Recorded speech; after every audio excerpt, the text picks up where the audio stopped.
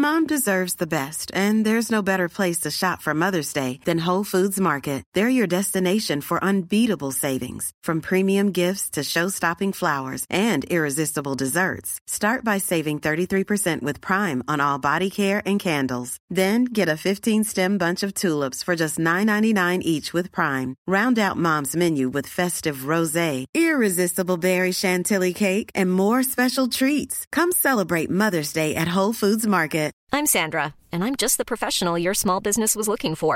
But you didn't hire me because you didn't use LinkedIn Jobs. LinkedIn has professionals you can't find anywhere else, including those who aren't actively looking for a new job, but might be open to the perfect role, like me. In a given month, over 70% of LinkedIn users don't visit other leading job sites. So if you're not looking on LinkedIn, you'll miss out on great candidates like Sandra. Start hiring professionals like a professional. Post your free job on linkedin.com/people today. Hey, it's Ryan Reynolds, and I'm here with Keith, co-star of my upcoming film, If, only in theaters May 17th. Do you want to tell people the big news? All right, I'll do it. Sign up now and you'll get unlimited for $15 a month and 6 months of Paramount Plus Essential Plan on us. MintMobile.com/switch. Upfront payment of $45 equivalent to $15 per month. Unlimited over 40 gigabytes per month. Face lower speeds. Videos at 480p. Active Mint customers by 531.24 get 6 months of Paramount Plus Essential Plan. Auto renews after 6 months. Offer ends May 31st, 2024. Separate Paramount Plus registration required. Terms and conditions apply if rated PG.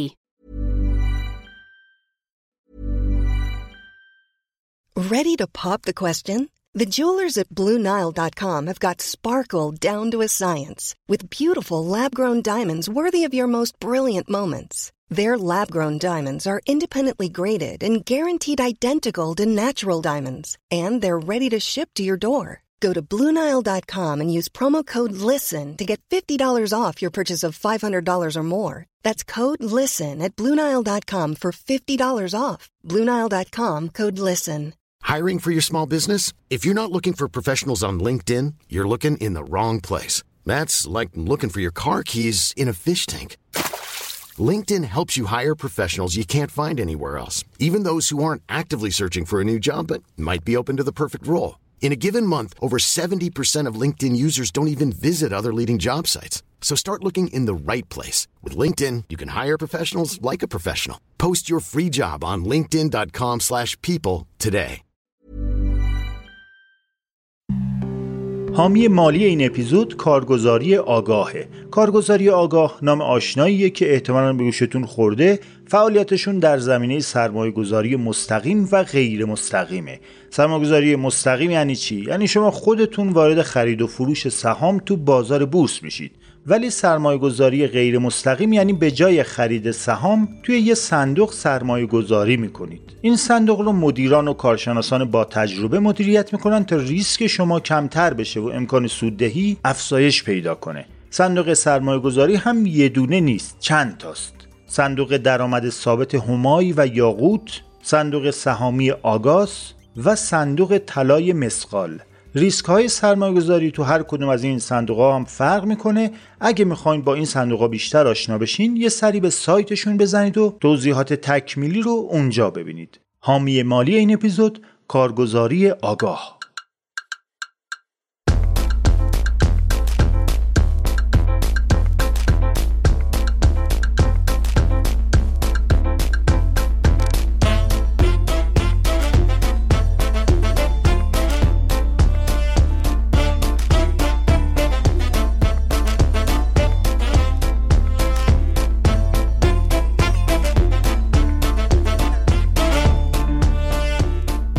این 84مین طنزپردازی است و آخرین اپیزود فصل 4.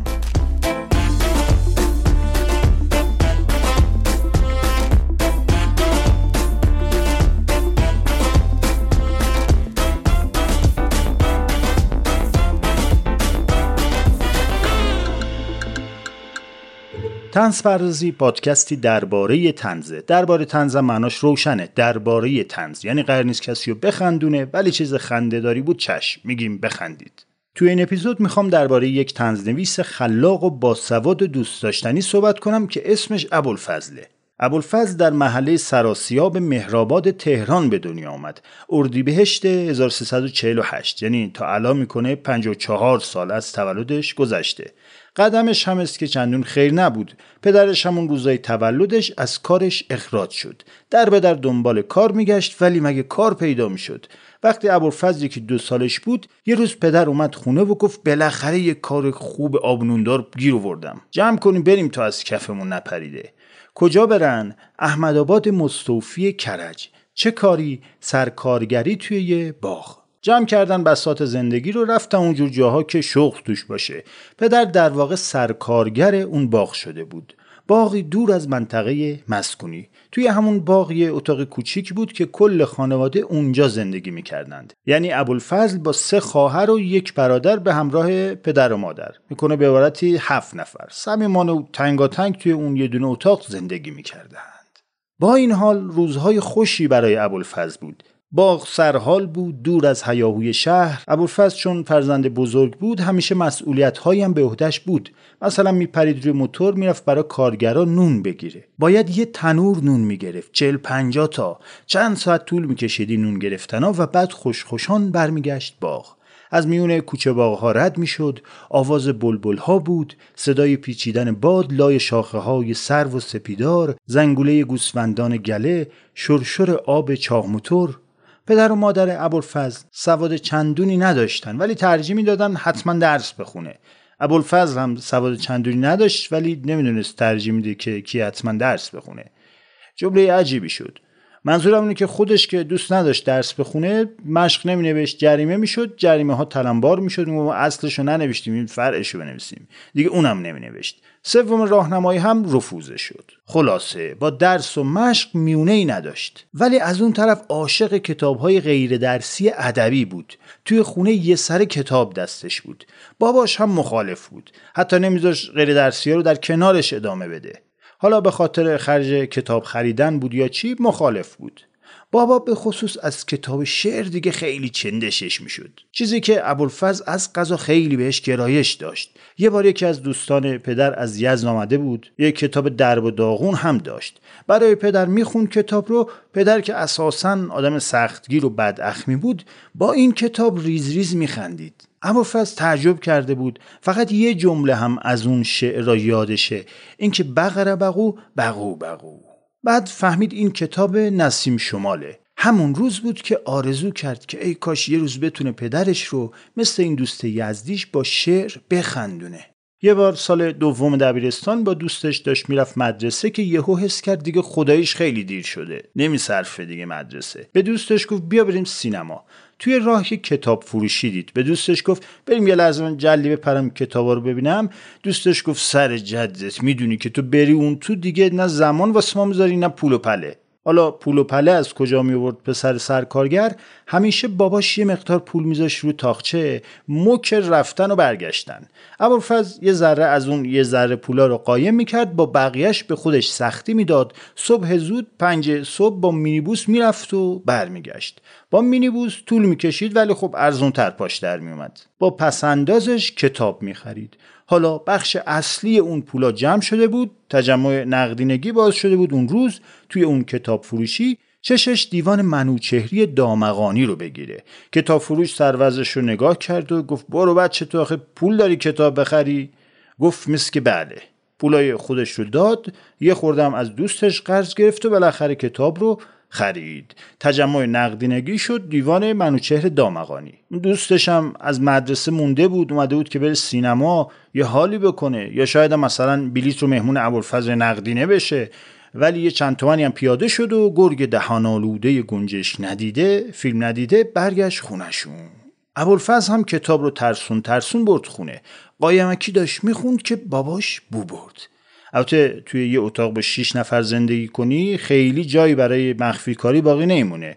یعنی خودشون جا بشن، مخفی کاریشون حالا به کنار. خیلی‌ها به ما در داتیا میگن چقدر صادق و ساده و اوپن سورسی. بابا مخفی کاری امکانات میخواد، ما نداشتیم امکاناتش رو. هی بابا سینجین کرد ابوالفضل رو که جونوری پول از کجا آوردی؟ ابوالفضل هم عرض کردم امکانات غیر صادقانه بودن رو نداشت، ماجرات رو تش تعریف کرد. بابا هم گفت ها پس تو پول نیاز نداری برای مدرسه. دیگه کمک هزینه ایاب و ذهاب به مدرسه رو هم قطع کرد. ابوالفضل بعد از اون با مینیبوس میرفت و برمیگشت و بالاخره دیپلمش رو هم با هر ضرب و زوری بود گرفت تا یه قدم به عشق و علاقش نزدیک بشه که ادبیات بود.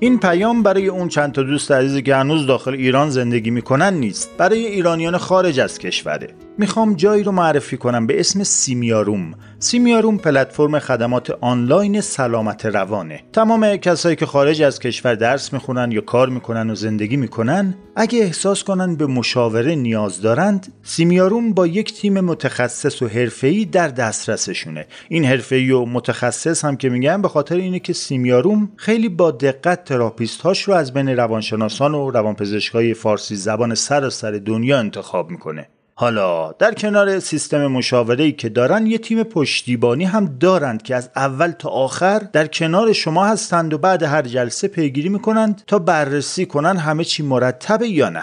وبسایتشون رو هم با چشم مراجعی نگاهی کردم، طراحی جالبی داشت. عکس و رزومه تراپیست ها بود، نظر مراجعین، جلسات رایگان پیش مشاورهشون هم جالب اومد به نظرم، چون ممکنه خیلی از ما برای انتخاب مناسب ترین تراپیست نیاز به راهنمایی یه آدم کاربلد داشته باشیم. آدرس سایت سیمیاروم هم هست simiaroom.com.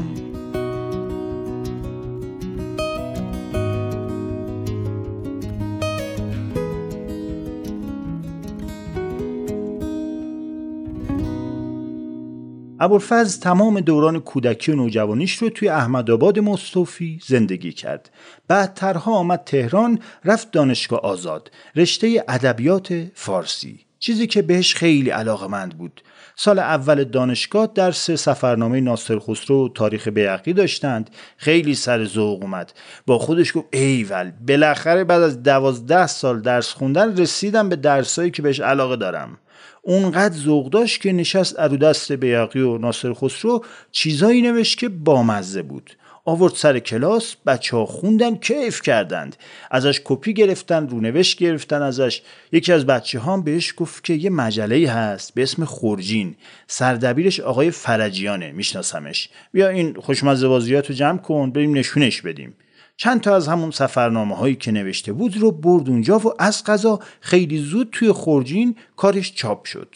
لذت اولین چاپ شدن مطلب توی نشریه ها رو اونا که انجام دادن میدونن چیه.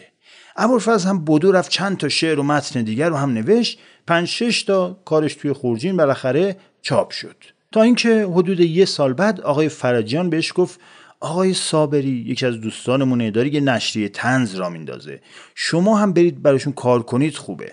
ابوالفضل 21 ساله بدو رفت کجا؟ رفت مجله گل آقا. دانشگاه اصلی برای ابوالفضل گل آقا بود، جایی که خودشو پیدا کرد، خودشو ثابت کرد و خودشو نشون داد. توی گل آقا هم سریع جایگاه خوبی واسه خودش پیدا کرد، به شکلی که یه 2-3 سال بعد از کیومرث صابری فومنی، پایه‌گذار مجله گل آقا، توی مصاحبه این پرسند چشم امیدتون توی طنز امروز به کیه؟ گل آقا میگه قلمی که عبید و دهخدا در دست داشتن الان بی صاحب نیست. یکی از مشهورترین طنزنویسان امروز همین ابوالفضل زرویی نصرآباده که فقط 23 سالشه. چراغا دارن روشن میشن. بله، چراغا روشن می شدند. ابوالفضل در جوانی به مرتبه استادی رسید. از سال 1370 تا 1371 سردبیر ماهنامه گل آقا بود. اطلاعات ادبی و خلاقیت و ابتکارش توی اون سن و سال چیز درخشانی بود. خیلی کارها هم انجام داد، خیلی کارها کرد که ما اصلا با اونا کار نداریم تو این اپیزود. فقط با یکی از شاهکارهاش کار داریم و بس. شاهکاری که توی همون سن 20 و چند سالگی نوشت. دارم از ستونی حرف میزنم که توی گل آقا می نوشت به اسم تذکرة المقامات. ستونی که به یکی از پرمخاطب ترین بخش های گل آقا تبدیل شد و بعداً هم تبدیل شد به کتابی به همین نام. ماجرا از این قراره که ابوالفضل جوان داشت تو کتابخونه دانشگاه آزاد میگشت، کتابا رو یه خورده جابجا میکرد، دور میکرد، اونجا میرسه به کتاب تذکرة الاولیاء عطار، کتابی که قبلا نخونده بودتش. یه ذره میخونه، بعد با خودش میگه چی میشه که به سبک نثر این کتاب بیام طنز بنویسم. هیچ کس تا قبل از اون با این کتاب وزین و با این نثر فخیم ور نرفته بود. این شوخیش هم زشته گویا. ولی ابوالفضل شروع کرد به نوشتن و چه نوشتنی. قبل از اینکه وارد تذکرة المقامات بشیم لازمه یه خورده درباره پارودی صحبت کنم. دل به کار بدید. خورده پارودی یا نقیض سرایی یه نوع تقلید طنزآمیز از یه اثر بزرگ که سابقه طولانی هم در طنز و طنزپردازی جهان داره. بسیاری از آثار طنز و کمدی جهان بر این اساس ساخته شده. مثلا رمان دونکیشوت در واقع ماجرای شوالیه‌ها و اولدروم پولدروماشون رو داره دست میندازه. در ایران هم فراوون داریم نقیض سرایی و پارودی، ولی خب اونطوری که من دستگیرم شده خیلی از مخاطبان ایرانی به پارودی میگن مسخره‌بازی در آوردن، ادا اطوار سبکبازی، خنک. به کسی که پارودی میسازن میگن دلغک میمون انتر، که خب این با استانداردهای جهانی خورده فاصله داره.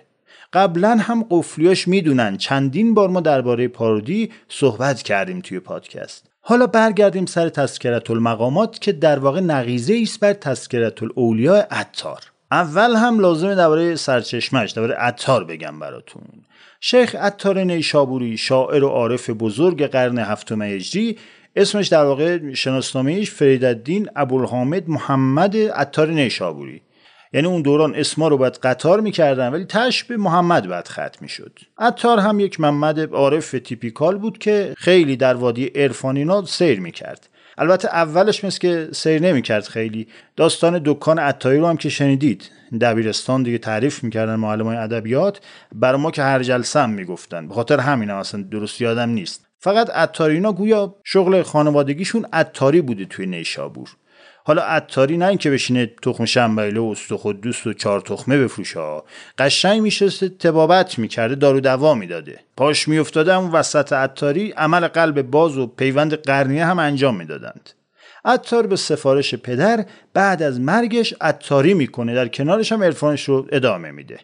تا اینجا هم دنیا هم آخرت یه بالانس خوبی هم زده بود از خودش، ترکیب برنده رو داشته. یه روز هم میگن توی دکونش بیکار نشسته بود. مردم نیشابور هم چند وقت بود متاسفانه مریض نمیشدند. اینه که داشت مگس میپروند.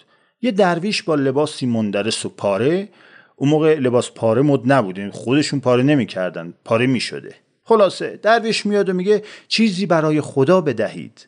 عطار هم اعصابش خورد، منتظر بود یکی از این گدا گشنه گدامدا بیا اینجا تا بگه از صبح با ما یه دونه مشتری نیومده. ای گدا پشت گدا، بازار خوابیده، کساد تو تورم، میدونی یعنی چی؟ نقد بخر نسیه برفروش. از اون طرف هم 4 پستون رو الان بخوای بخری فاکتور میزنه پول خون زعفرون و فیلان. درویش شکوه عطار رو شنید و هیچ مگفت. بعد ولی گفت که ای خواجه تو چگونه میخواهی از دنیا بروی؟ عطار گفت چه بدونم، همون مدلی که تو میخواهی از دنیا بروی. درویش مکسی کرد و گفت اوکی. برای عطار هم یه مشتری اومد. عطار رفت مشغولش شد. درویش هم رفت جلو دکون، روی از این سکو سنگی ها هست اینا دراز کشید و کاسه چوبیش رو هم گذاشت زیر سرش و با گفتن کلمه الله از دنیا رفت. اینکه پرسید چطور پرسنی تو مردن، خودش الله پرسن بوده توی مرگ. یه الله میگه و میمیره. این حادثه رو خود عطار هم بیان کرده، ولی این قسمتش که الله گفته رو که ندیده، که اینو خداییش کسی نبوده اونجا ببینه و روایت کنه. ولی خب روایت میکنن دیگه. چه روایت ها که نشنیدیم تو این عمرمون. حالا کار نداریم، مسخره بازی در میاریم، ولی خداییش عبرت ها رو هم بگیریم دیگه. دنیا بی اعتبار درویش سر میذاره و جلوی دکان عطار سبکبال میمیره. عطار میاد درویش جان داده رو میبینه و حسابی منقلب میشه. همون روز از دکان خارج میشه و دیگه بر نمیگرده. مسیرش توی زندگی کلن دگرگون میشه. شعری منسوب به حضرت مولوی هست که میگه 7 شهر عشق را عطار گشت، ما هنوز اندر خم یک کوچه ایم. یعنی ببین مولوی دیگه میگه عطار اصلا توی یه لیگ دیگه است. بله، عطار میشه عارفی بی همتا. البته ما زمانمون فرق میکنه، معیشتمون که اوکی بشه، مغزمون یه خورده آروم بگیره تو این جهنم دیگه، بعد عرفان عرفان عرفان. حالا کار نداریم. همه آثار عطار نیشابوری شعره، بیشتر هم مثنویه، از جمله مثنوی منطق و طیر که داستان 30 مرغه. احتمالاً آشنایی داشته باشید. یا نه کجا آشنایی داشته باشید؟ شما تو وادی عرفان اگه سیر میکردید که نمیدید کامنت منفی بذارید. والا تنها اثر عطار نیشابوری که شعر نیست بلکه نثره همین تذکرةالاولیاء است. توی این کتاب از سرگذشت و کرامات و نکات بارز زندگی 72 تن از عارفان می نویسه، از ذکر امام محمد باقر تا ذکر امام شافعی، از ذکر حسین منصور حلاج تا ذکر شیخ ابوسعید ابوالخیر. کتاب جالبیه ولی به درد خیلیاتون نمیخوره. میرید آتئیست بشید دیگه 98% از ادبیات فارسی رو هم از دست میدید. حالا شما با هوش مصنوعی عرفان آتئیست رو خودتون درست کنید دیگه. چیکار کنید؟ گرفتار شد.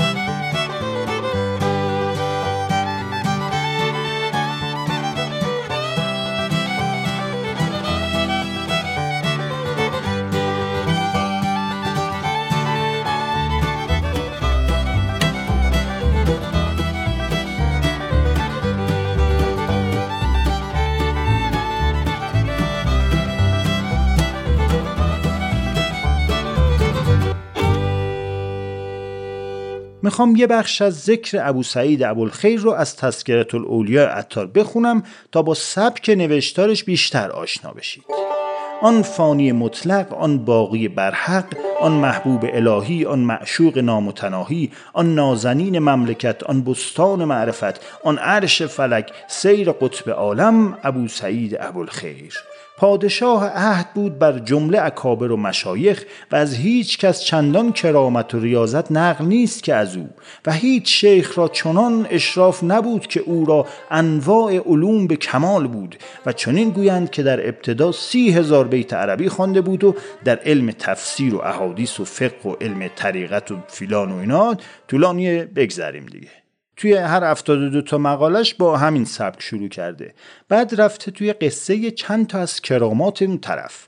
مثلا درباره ابوسعید ابوالخیر در ادامه میگه که نقل است که پدرش دوستدار سلطان محمود غزنوی بود، چنان که سرایی ساخته بود و جمله دیوار آن را صورت محمود و لشکریان و فیلان و بهمان نیست. محمود و لشکریان و فیلان و بهمان نه، این فیلان همون فیله، جمع فیله، این فیلها. هی بابا از اول میخونم. نقل است که پدرش دوستدار سلطان محمود غزنوی بود، چنان که سرایی ساخته بود و جمله دیوار آن را صورت محمود و لشکریان و فیلان او نگاشته. شیخ طفل بود، گفت یا بابا از برای من خانه ای بازگیر. ابوسعید همه آن خانه را الله بنوشت. پدرش گفت این چرا نویسی؟ گفت تو نام سلطان خیش می نویسی و من نام سلطان خیش. پدرش را وقت خوش شد و از آن چه کرده بود پشیمان شد و آن نقش ها را محو کرد و دل بر کار شیخ نهاد. اینکه تو کلیپا و جوکا و طنزها میشنوید که میگن وی فلان فرمود و آوردند فلان مریدان جامه ها دریدند و اینا، بخش بزرگی از این سبک از شوخی ها تحت تأثیر نقیضه‌ایه که ابوالفضل زرویی نصرآباد بر تذکرةالاولیاء عطار نوشته. ماجراش هم از این قراره که ابوالفضل جوان وقتی اولین تذکرةالمقاماتش رو نوشت و برد دفتر مجله، هیچ کس باور نکرد که این متن رو با این قلم محکم و روان یک جوان 22 ساله نوشته. هیچ کس باور نمیکرد که همین ابوالفضل توی دفتر مجله اینا رو مینویسه. باورش سخت بود. این ویژگی ابوالفضل بود که در جوانی استاد بود، استادی که قلمش به غایت پخته بود. اونقدر هم استقبال از ستون تذکرةالمقامات بالا گرفت که دیگه ابوالفضل هم هر هفته باید به هر ضرب و زوری بود تذکره یکی از این رجال سیاسی رو مینوشت و به چاپ مجله میرسوند. طنز سیاسی تو ایران وضعیت عجیبی داره. وقتی میخوای بنویسی باید نگران اون فرد و اطرافیانش باشی که بلاملا سرت نیارن، و یا اینکه با گذر زمان یهو دیدی ایداد بیداد این یارو که ازش نوشتن جاسوس در اومد، که اینکه خائن در اومد، مختلس بود، ایادی فیلان بود، اینکه منفور شد. خلاصه که احتمالش کم رو سفید و کم کار کرد و بدن سالم از طنز سیاسی در بیایی. مملکت ما داریم. همین کتاب تذکرةالمقامات همین الان کسی گردن نمیگیره که ناشر میبینه تو این کتاب درباره کسانی تذکره نوشته شده که خوبیت نداره چاپ بشه. بعد الان من هم بخوام براتون بخونم اوقاتتون تلخ میشه. میشناسمتون دیگه، بعد 4 فصل میشناسمتون. اسم بعضیاشون رو بشنوید کهیر میزنید. خلاصه که چوب دو سر طلا که میگن طنز سیاسیه توی مملکت. تازه دو سرش که هیچی، خود چوبه هم از جنس طلای نابه. ولی ببینید من چون طنزپژوه و بسیار آدم فریخته‌ای هستم میتونم همه این تذکره ها رو بخونم بدون اینکه اوقاتم تلخ بشه. یعنی هم به اثر در ظرف زمان و مکانش نگاه کنم، همین که اثر رو از نظر فرم و ساختار طنز نگاه کنم. به این دیگه نگاه نکنم اون کسی که دربارش نوشته شده اصلاحات چیه یا متحجره یا ضد چیه یا چیه. دقت کردین؟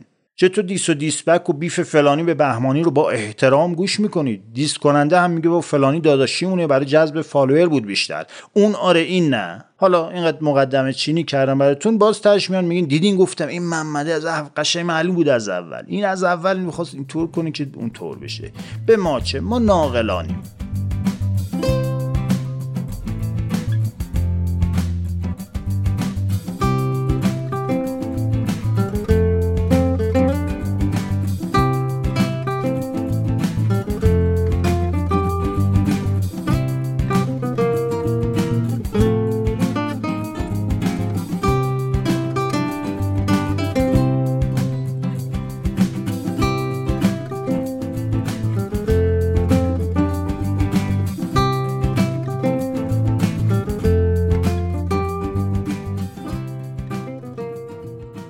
یکی از تذکرة المقامات زرویی نصرآباد درباره علی اکبر ولایتیه. ایشون در زمان هاشمی رفسنجانی وزیر امور خارجه بوده. ذکر شیخ علی اکبر ولایتی: آن نور چشم اهل نظر، آن دوستدار سیر و سفر، آن پدرخوانده مردمان سودانی، آن لله پناهندگان افغانی، آن مظهر تدبیر و با کفایتی، خضر الوزراء علی اکبر ولایتی، از یاران شفیق و از سابقان طریق بود. گویند پیوسته طی طریق کردی، از ولایتی به ولایت دیگر رفتی و به هر کجا که رسیدی فرمودی خوب جایست این ولایت. ولایتیش گفتند. مولانا حکیم لاریجانی، محمد جواد لاریجانی اون زمان قائم مقام ولایتی بوده. بله. گفت روزی از او پرسیدم سبب طول وزارت تو چیست که چندین کابینه آمدند و رفتند و تو همچنان که هستی؟ گفت از مدت وزارت آن به حساب آید که در داخل گذرد. بنگر تا چه سهم از وزارتم در این مملکت سپری گشته است. دانستم که به این زودی ها رفتنی نیست. نقل است که چون به سفر رفتی سفرنامه نویسان به همراه بردی تا شرح کراماتش بنگارند. مولانا جلال رفیع از نویسندگان و شاعران طنز پرداز گفت روزی در اجلاس عمومی خمیازه هایی کشید. دست در دامنش زدم که چه حکمت در این بود. گفت ای جلال، آنجا که چاره‌ای جز شنیدن نباشد، خمیازه فریادرس مردان خداست و 70 مرض را بکشد که همنشین آدمی اولین آنهاست. مولانا بشارتی، علی محمد بشارتی هم مدتی قائم مقام ولایتی بوده. بله.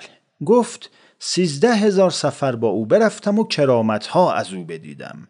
یکی آن که در بلاد آفریقیه در او نظر کردم، از همه سپید روتر بود و من به تعجب می نگریستم. گفت یا بشارتی، این کرامت ما با کس مگوی.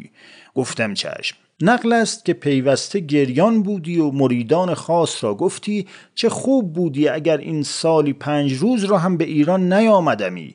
و خواجه حسن شفتی از مشایخ طریقه هوانوردیه بود، یعنی رئیس وقت سازمان هواپیمایی بود. ایشون در حق او گفت خدا او را رحمت کناد که تا بود پا در هوا بود. بله، این قلم محکم و درخشان و شیرین ابوالفضل زرویی نصرآباده.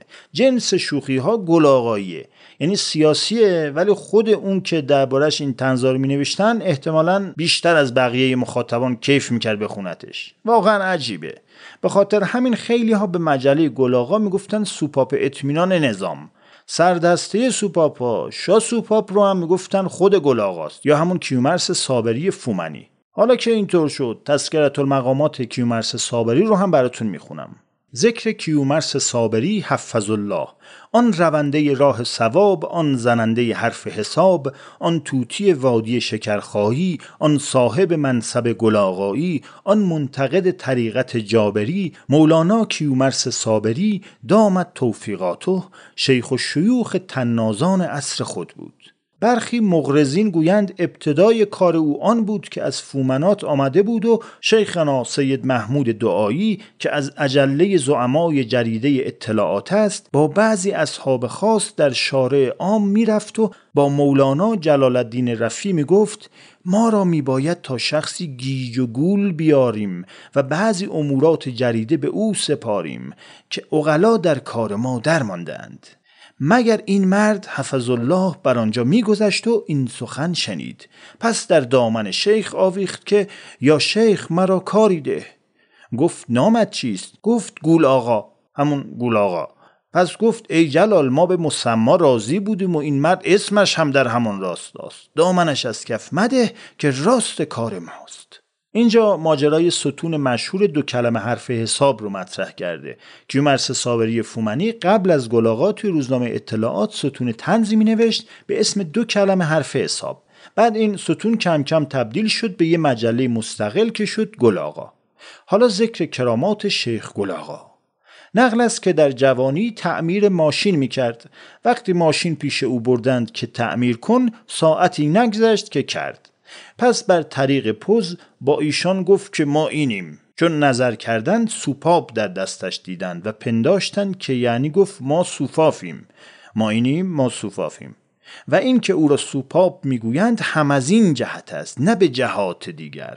نقل است که مولانا حبیبی در زهد بدان درجه رسیده بود که جز نان خالی نخوردی و نام کباب و غیر نبردی و از ذکر نام اینها نیز ابا داشتی، مگر شرح کباب خوردن گل آقا و مریدان با او گفتند. پس به گل آقا نامه برداشت که لاف غمخواری مردمان میزنی و در خفا با اصحاب کباب نیم متری میخوری. چون این بر گل آقا و اصحاب خواندند، فرمود تا شاه غلام جوابی به قاعده دهد. مولانا شاه غلام بر پشت آن رقعه بنوشت حرف حساب را جواب نیست و باز پس فرستاد. او را گفتند حرف حساب چیست؟ گفت آن است که قل است و دل است و اتنامش مدل است و امجازش منه. این سخن پیش مولانا غضنفر بردند که ترجمت کن. گفت ترجمت ندانم، لیک آنقدر دانم که حرف حساب آن است که به واسطه آن به نعل و میخ میزنند و از چپ و راست میخورند. شبی در مناجات می گفت خدایا بر مشکلات مردم بیفزا. گفتن این چه دعاست؟ گفت ما به نوشتن مشکلات مردم نان می خوریم، هرچه مشکلات مردم بیشتر وضع ما بهتر. نقل است که گفت مرد آن است که چون جریده نویسد چنان نویسد که چپ را خوش آید و راست را، موافق را خوش آید و مخالف را، دوست را خوش آید و دشمن را، ظالم را خوش آید و مظلوم را، حاکم را خوش آید و با این همه گفتی که ما سوفاف نباشیم و این کنیت بر ما بسته اند والله اعلم. اینجا زرویی نصرآباد شوخی مسئله مهمی رو مطرح میکنه، اینکه طنز اگه به دوست و دشمن بر نخوره دیگه واقعا اسمش طنزه؟ نه، دارم میپرسم، مسئله است دیگه، دارم طرح مسئله میکنم. بعدها عنوان طنز فاخر رو بستن به بلندای قامت ابوالفضل زرویی نصرآباد که یه بخشش داره به همین موضوع اشاره میکنه. یعنی توی ذهن اونا که فاخر میکنن اینه که طنز به پر و پای چیزی نپیچه، بذارون دوستان به خدمتشون به مسئولیتاشون بپردازن. هی بابا.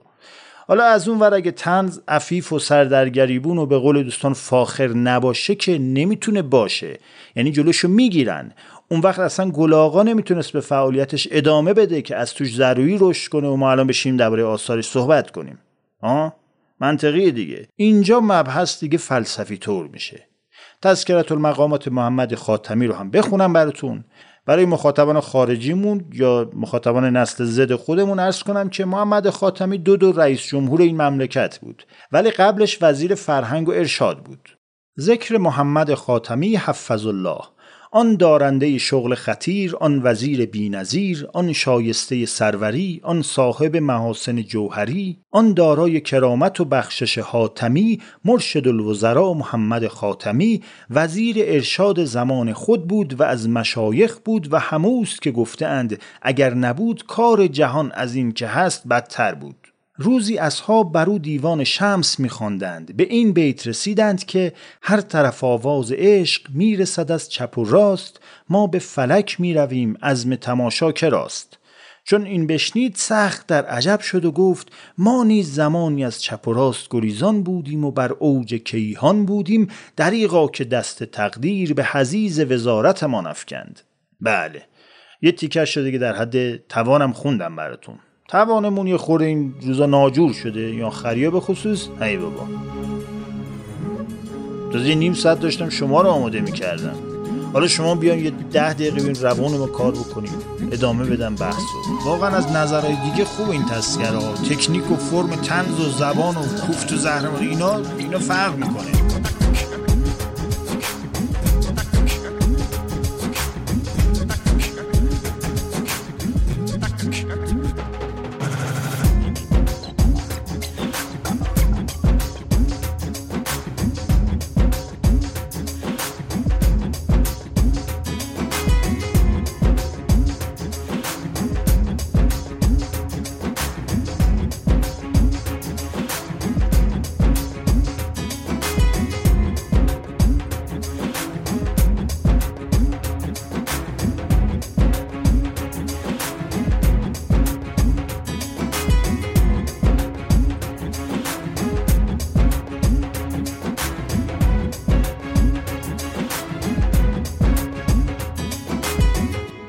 مهدی کروبی رو که میشناسید، یه سایتی از google.com باز کنید اطلاعات تکمیلی خوبی بهتون میده.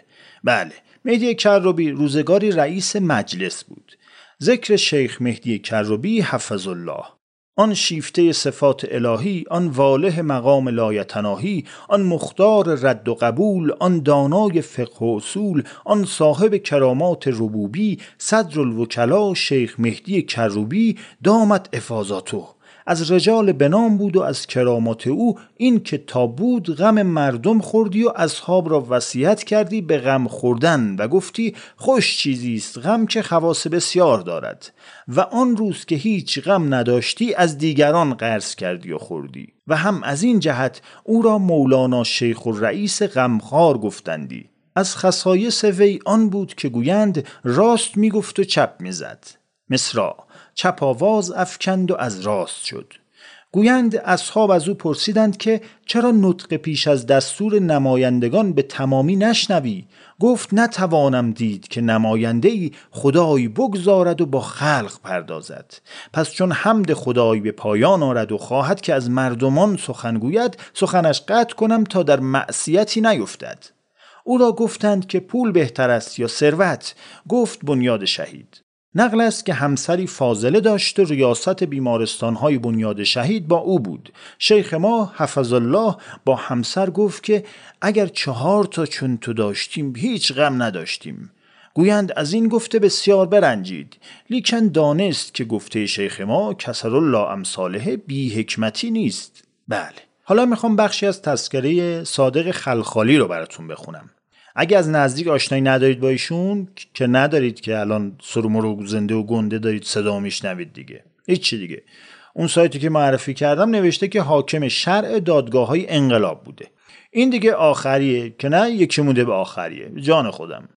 ذکر شیخ صادق صادقی خلخالی حفظالله، آن دارنده مکتوب و رساله، آن خواننده کتاب و مقاله، آن حکم قضا را عامل، آن عظمت و بزرگی را کامل، آن نماینده بنده و حضرت عالی، شیخ قضا نورد مولانا صادق از صادقی الگیوی ثم الخلخالی مد زل عالی. همشو غلط خوندم گمونم. مولانا شیخ مهدی کروبی گفت در طول ریاست ما در مجلس 13,000 داد و فریاد کرده اند که 12,000 فقره آن از شیخ ما خلخالی بوده است. گفتند آن 1000 تای دیگر است که بود.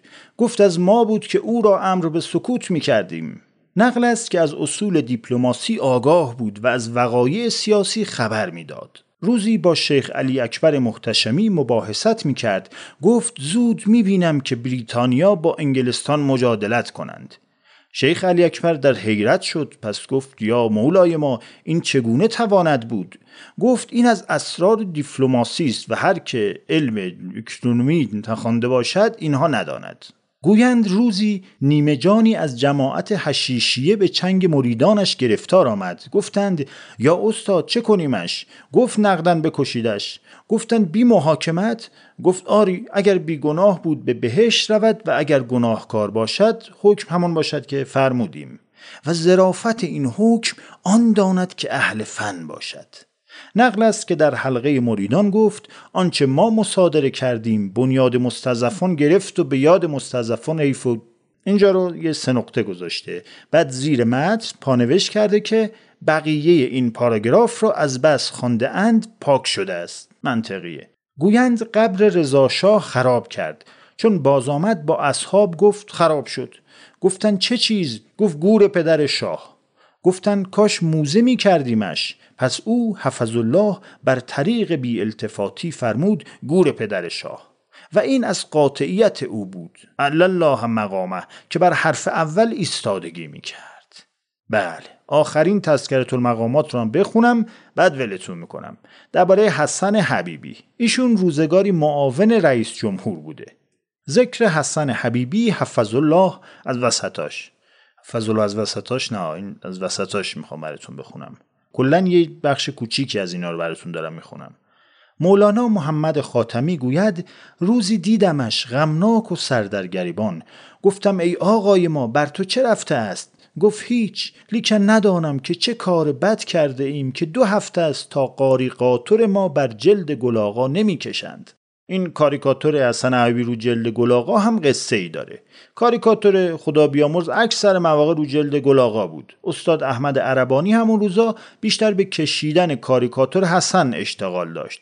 چرا حسن؟ چون هاشمی رفسنجان که معمم بود، این روحانی بود. طبق آیین‌نامه مطبوعات کسی که معمم هست رو نمیشه کاریکاتورش رو کشید. اینه که میرفتن سراغ معاون اول رئیس جمهور.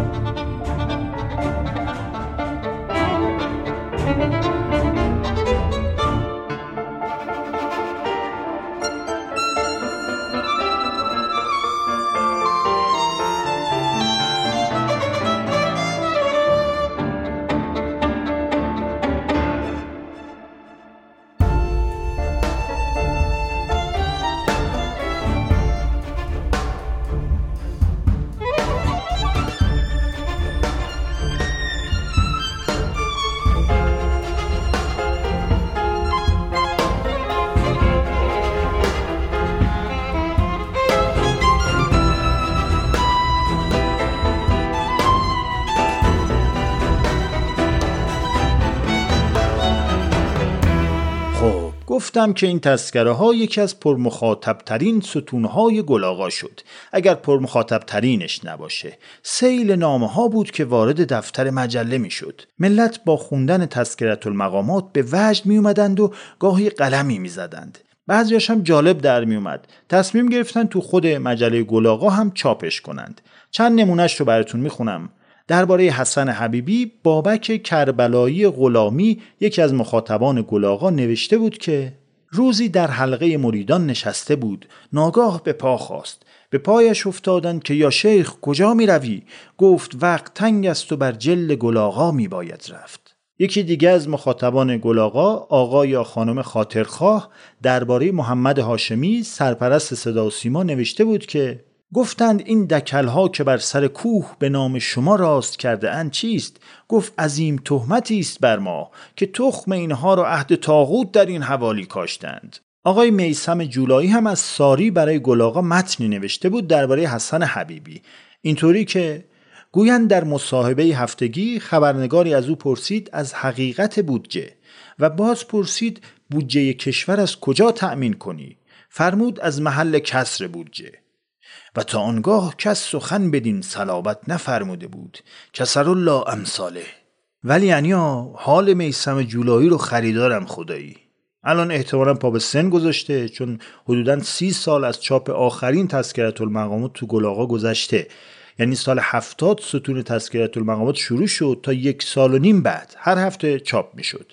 بعد آقای میثم جولایی توی ساری یحتمل صبح زود گلاغا رو از دکه روزنامه فروشی خریده، خرسند با ذوقی در دل بدو میره محل کارش. توی اتوبوس واحد که داره میره زیرکی کاریکاتوراش رو نگاه میکنه، قند تو دلش آب میشه. بعد توی محل کارش کنار چراغ نفتی یا بخاری نفتی میشینه و دلش طاقت نمیاره که از اول مجله شروع کنه. صاف میره سراغ ستون مورد علاقش که تذکرة المقامات باشه.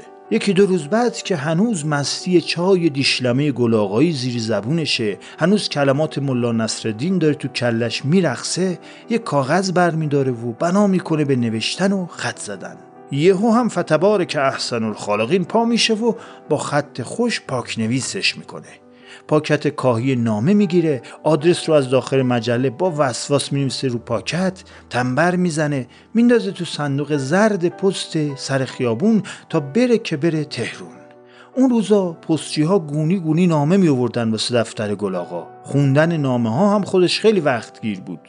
و یه روز هم بالاخره آقای میثم که دیگه پاک ناامید شده از وصول نامش، نمره جدید گلاغا رو میخره و میبینه بله متن و اسمش داخل مجله است. رعشه‌ای میفته تو آناتومیش، توی شلوار خمره‌ایش، هیستریک دست میکشه به پشت موی بلندش و به دکه‌دار میگه بده هرچی گلاغا داری میخوام. بعد با قیچی متنش رو از مجله جدا میکنه، میذاره زیر میز شیشه‌ای محل کارش. چند تا هم مجله برای آشنایان میبره، یکی دو نسخه هم میذاره لب تاقچه که هر کی اومد منزل یه دست پوز باهاش بده. حال اون روزا رو خریدارم. علی اصغر محمدی از تهران هم یکی از مخاطبان گلاغا بوده که درباره محمود دعایی مدیر مسئول روزنامه اطلاعات این متن رو نوشته که او را گفتند آیا راست است که در جنگ بین ایران و عراق؟ گفت نه. با مزه بود خداییش. کم کم ملت درباره خود نویسنده تذکره ها یعنی ابوالفضل زرویی نصرآباد هم کلی تذکره نوشتند و فرستادند. چه رونقی بود خداییشا. طنز مطبوعاتی خدایش بیامرزاد اون روزا در اوج خودش بود. این روز هم که دیگه منقرض شده. صابری فومنی وقتی اولین نسخه گلاغا رو میخواست سال 1369 چاپ کنه گفت که حالا 100,000 نسخه میزنیم ایشالله که فروش بره. 100,000 نسخه چند ساعت بعد از انتشار فروش رفت و نایاب شد. رفتن برای چاپ بعدی. بعد از اون چاپ گلاغا به صورت وسیع ادامه پیدا کرد. مردم صبح روز انتشار صف میکشیدن جلوی دکه های روزنامه فروشی، غوغایی بود. نصاب روح درگذشته، طنز مطبوعاتی و مطبوعات طنز، مطبوعات و غیر و ذالک، رحم الله من غرفات اتم الصلوات.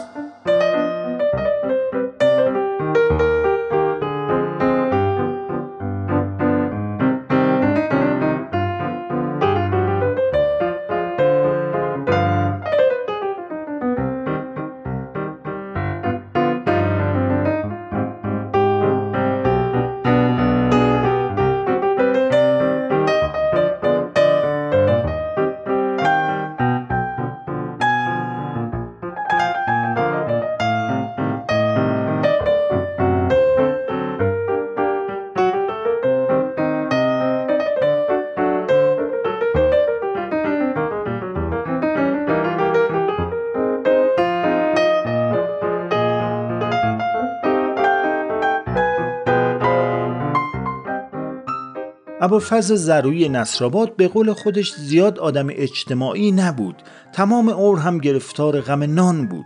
حقوق چندرغاز جاهایی که کار میکرد، استادایی که همه جا بهش میبستند، خدمتهایی که به طنز مکتوب کرد، اینها بود. ولی از همه چی براش مهمترین بود که با روحی پاک زندگی کنه، به قول خودش به انسانیت شهرت داشته باشه، نه چیزهای دیگه. این خودش انزواوره. ابوالفضل زرویی دفتر طنز حوزه هنری رو هم بنا کرد، جلسات حلقه رندان رو راه انداخت، کلی طنز نویس تازه نفس وارد گود شدند، جریان ساز شد، بعد جاهای دیگه فعالیت کرد. ولی نه که من بگم، خودش میگه که برگشته کرج، احمدآباد مستوفی کنار پدر پیر و بیمارش زندگی کنه، چون از پس اجاره همون خونه 5 متری توی تهران هم بر نمی اومده. سربسته بخوام بگم از همه جا روندنش. اون چندرغازها هم قطع شد، ولی اون قد افراشته قرار نبود جلوی کسی خم بشه. رفت گوشه خلوت خودش، جایی که بهش تعلق داشت، بین کتابها. از کتاب‌های کهن تا تازه از تنور در آمده. خودش هم کم کم فعالیتش رو با همه جا قطع کرد. در واقع با فضای فرهنگی قهر کرد. دیگه حتی مجله نمیخوند، تلویزیون نمیدید. روح شکنندش طاقت زدوبندهای شهر و سنگدلی آدمک‌ها رو نداشت. ابوالفضل زرویی نصرآباد در اواخر عمر کوتاهش که به 50 سالگی هم نرسید مریض احوال بود. دیابت داشت، نارسایی کلیه داشت، بیماری قلبی داشت، به سختی زندگی میگذروند. یه روز هم توی سوز پاییز 97 توی منزل شخصیش تنها پیداش کردند. پشت همون میز مطالعهش بود. آرام بود، آرامتر از همیشه، و دیگه چشماش رو به روی دنیا باز نکرد. توی این چند سالی که از فوت ابوالفضل زرویی نصرآباد گذشته همیشه برام سوال بوده که واقعا چه شد که ایشون با این همه فعالیت چشمگیر اجرایی، با اون همه فعالیت ادبی و فرهنگی باید خلوت نشین میشد، دچار انزوای خودخواسته میشد. اگه آدم منزوی بود اون همه برنامه سازی و جریان سازی و محفل سازی از کجا می اومد؟ چی شد که به کنج خلوتش پناه آورد؟ و این شعر و خطاب به تک فرزندش سرود که بس که در خوانده مانده ام پسرم، ریشه در آن دوانده ام پسرم، من همین گوشه خوشگلم پسرم، عاشق کنج منزلم پسرم، گر نرفتم بهانه دارم من، ریشه در فرش خانه دارم من، رام بی آب و دانگی شدم، اینهو مرغ خانگی شدم، به همین آب شهریم معتاد، همچه حافظ به آب رکناباد. پیش از شاعر بودن دوست دارم آدم باشم دیگه، به انسانیت مشتهر باشم تا به شاعر بودن. گفتم کتاب شعر، خیلی هم از خوندن کتاب شعر بابای ما بدش میومد. گفتم چی خریدم؟ گفت چطوری خریدی، با چه پولی؟ کنج اداره عمرمون تباه شد، بس که نشستیم دلمون سیاه شد.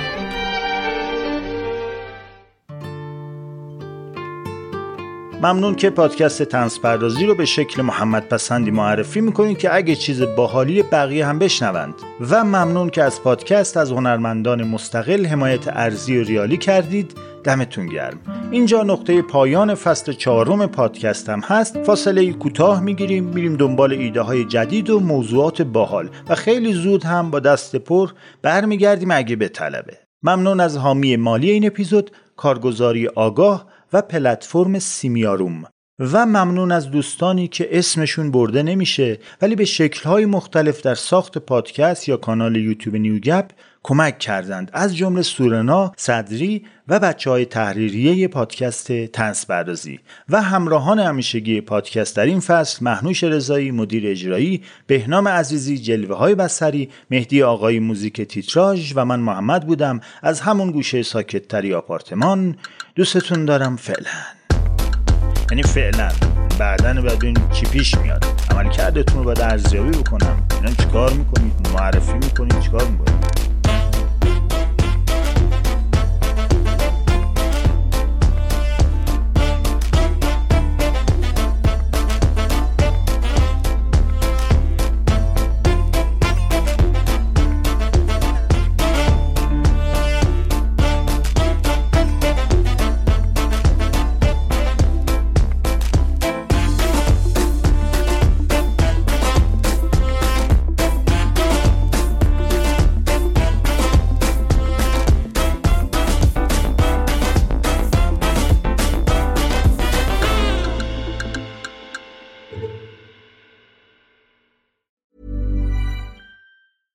Even when we're on a budget, we still deserve nice things. Quince is a place to scoop up stunning high-end goods for 50 to 80% less than similar brands. They have buttery soft cashmere sweaters starting at $50, luxurious Italian leather bags, and so much more. Plus, Quince only works with factories that use safe, ethical, and responsible manufacturing. Get the high-end goods you'll love without the high price tag with Quince. Go to quince.com/style for free shipping and 365-day returns. Imagine the softest sheets you've ever felt. Now imagine them getting even softer over time. That's what you'll feel with Boll & Branch's organic cotton sheets. In a recent customer survey, 96% replied that Boll & Branch sheets get softer with every wash. Start getting your best night's sleep in these sheets that get softer and softer for years to come. Try their sheets with a 30-night guarantee. Plus, get 15% off your first order at bollandbranch.com. Code BUTTERY. Exclusions apply. See site for details.